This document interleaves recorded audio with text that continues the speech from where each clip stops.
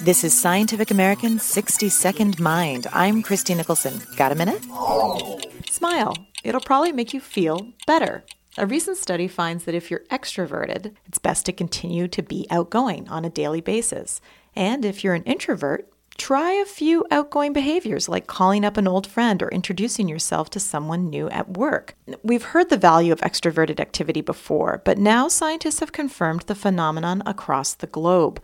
Researchers surveyed students in the US, Venezuela, China, the Philippines, and Japan. And they measured the students' personality traits along what's called the Big Five, which is openness, extroversion, agreeableness, conscientiousness, and neuroticism. And they found that the subjects reported feeling best on the days when they practiced what is considered extroverted actions, like talking with more people, smiling more often, calling friends. The researchers also found that in situations where students felt free to express themselves as opposed to being constrained in some way, they also felt more extroverted, agreeable, and conscientious, 3 of the Big Five traits.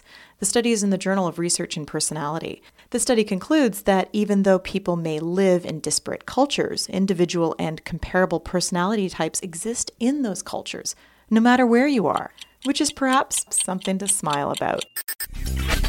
Thanks for the minute. For Scientific American's 60-Second Mind, I'm Christie Nicholson.